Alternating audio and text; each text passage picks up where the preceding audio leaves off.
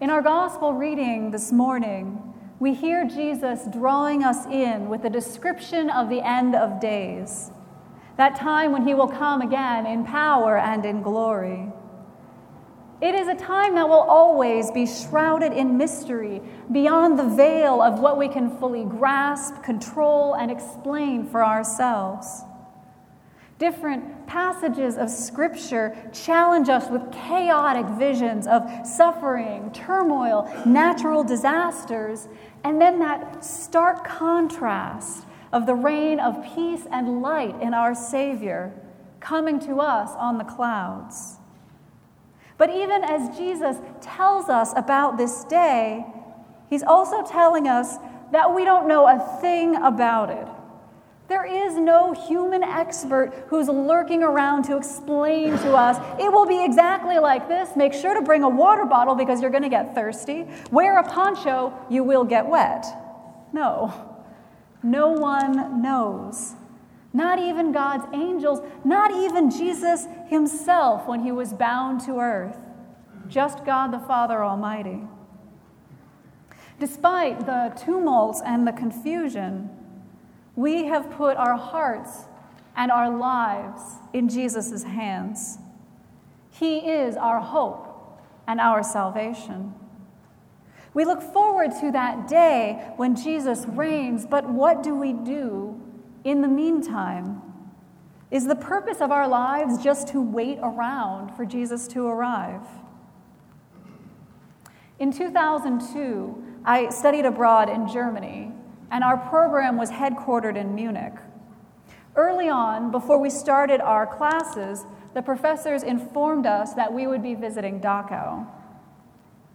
Now, if you've never been to Munich, I can tell you that it is a remarkable city, gorgeous, historied, and it has an amazing subway. It's clean, it's well organized, easy to get around, even if you don't speak German, and the trains actually run on time, which always felt like a miracle.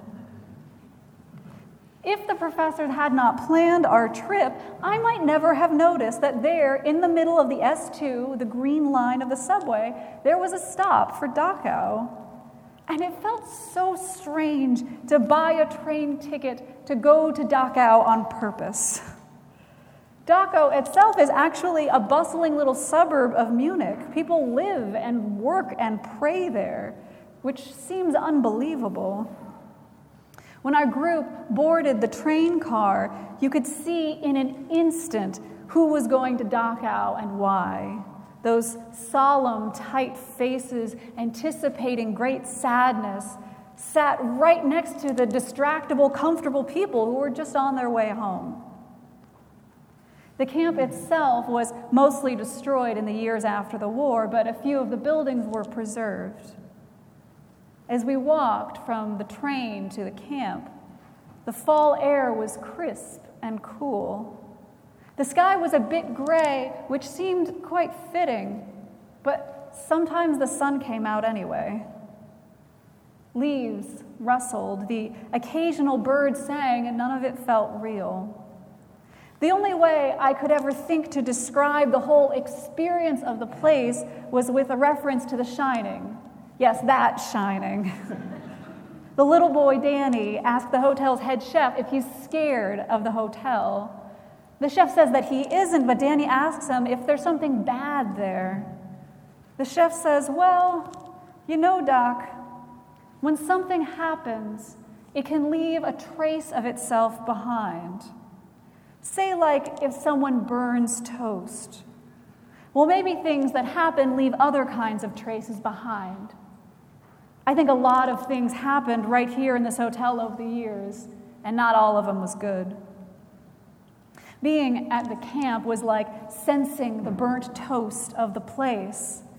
All of the misery and sorrow seemed to accumulate, and it hit me in waves as we walked along.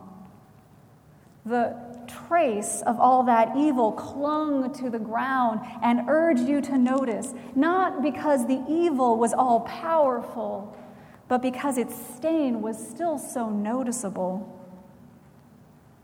When I think about those few hours that I visited that camp, It feels like an encounter with the holy.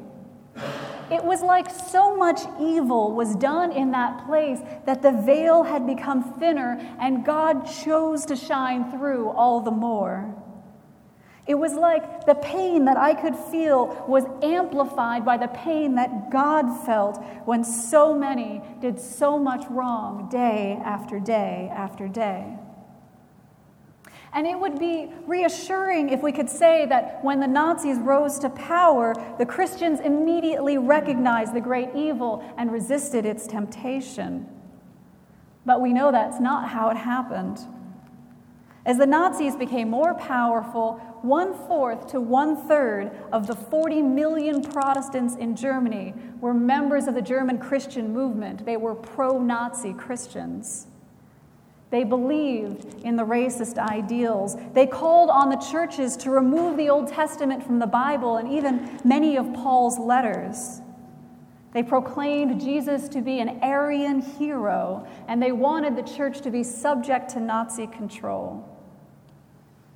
They criticized traditional Christianity's focus on Jesus' birth, life, suffering, sacrifice, and otherworldly redemption. They called it passive and negative.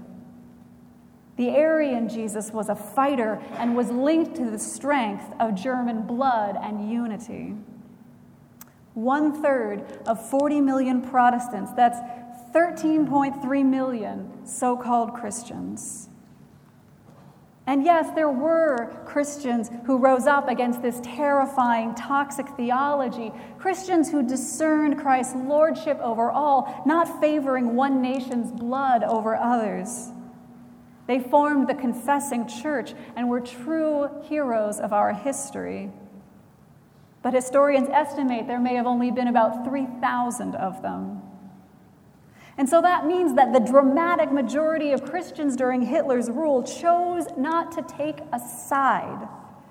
The bulk of people who claimed to follow Christ either trusted in Hitler as Lord, or they thought that their holy calling meant waiting for God to sort things out if they even saw a problem at all.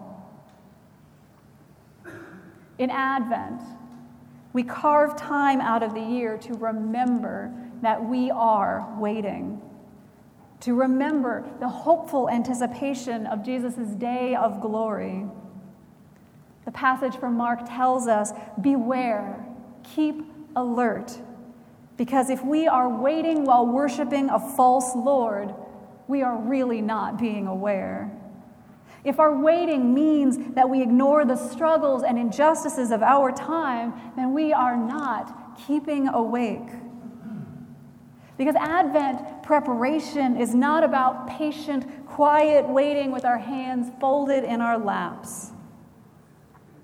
Now, the reading from 1 Thessalonians goes into this a little bit. It's thought to be the earliest letter by Paul that is in our Bible. Paul has already been busy with his work planning churches and sharing the good news of Jesus Christ with anyone he can find. And Paul has a blessing for all of these new Christians.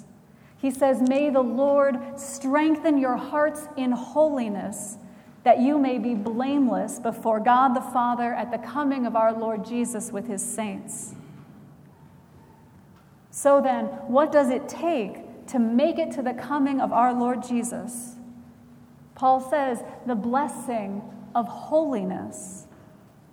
In Greek and in Hebrew, holy means set apart and sacred. It means different from the world, because more and more the believer shares a likeness with the Lord. Not just different, off by ourselves, set apart in a corner, but shining with the difference that Jesus makes smack dab in the middle of the world and everything that is happening. It is not enough just to wait. Our true preparation is to pursue the blessing of holiness, which the church calls sanctification. And holiness is not just a quiet space, a reverent glance, a prayerful moment, and worshipful dedication. In Leviticus, God spoke to Moses to tell the people, "You shall be holy, for I, the Lord your God, am holy."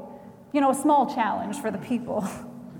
But immediately in the very next sentence, the instructions for how to be holy is very familiar to us. Honor your father and mother. Keep the Sabbath. Do not make and worship idols. Do not steal. Pursue justice. Do not profit by the blood of your neighbor. We can see all of this reflected in the life of Jesus. He did not just worship and otherwise go about his business. He did not just confront unjust and sinful people, but neglect prayer and meditation. Conforming to Christ, becoming more and more holy, demands action and commitment. To be more holy, we must be prepared to give everything over to God. The church under Hitler was waiting, but most were not waiting in holiness. And the scars of their inaction still dot the European landscape. Through the horrors of war, persecution, and bloodshed, God heard the cries of those who suffered, and God rose up heroes to conquer Nazi control. It was God's intervention that stopped Hitler, that liberated the camps, and that was miraculous. But the church's disorder and cowardice, that is our great shame. God's holiness overcame those Christians' unwillingness to be truly awake. And so, holy God, in this season of Advent, may we have the courage to pursue the blessing of holiness. May our hearts be laid open so that the likeness of Christ grows stronger within us day by day. And may we be aware and beware of false idols, alert for our moments to do justice, and awake so that we can meet you when you come home to remake this world. Amen.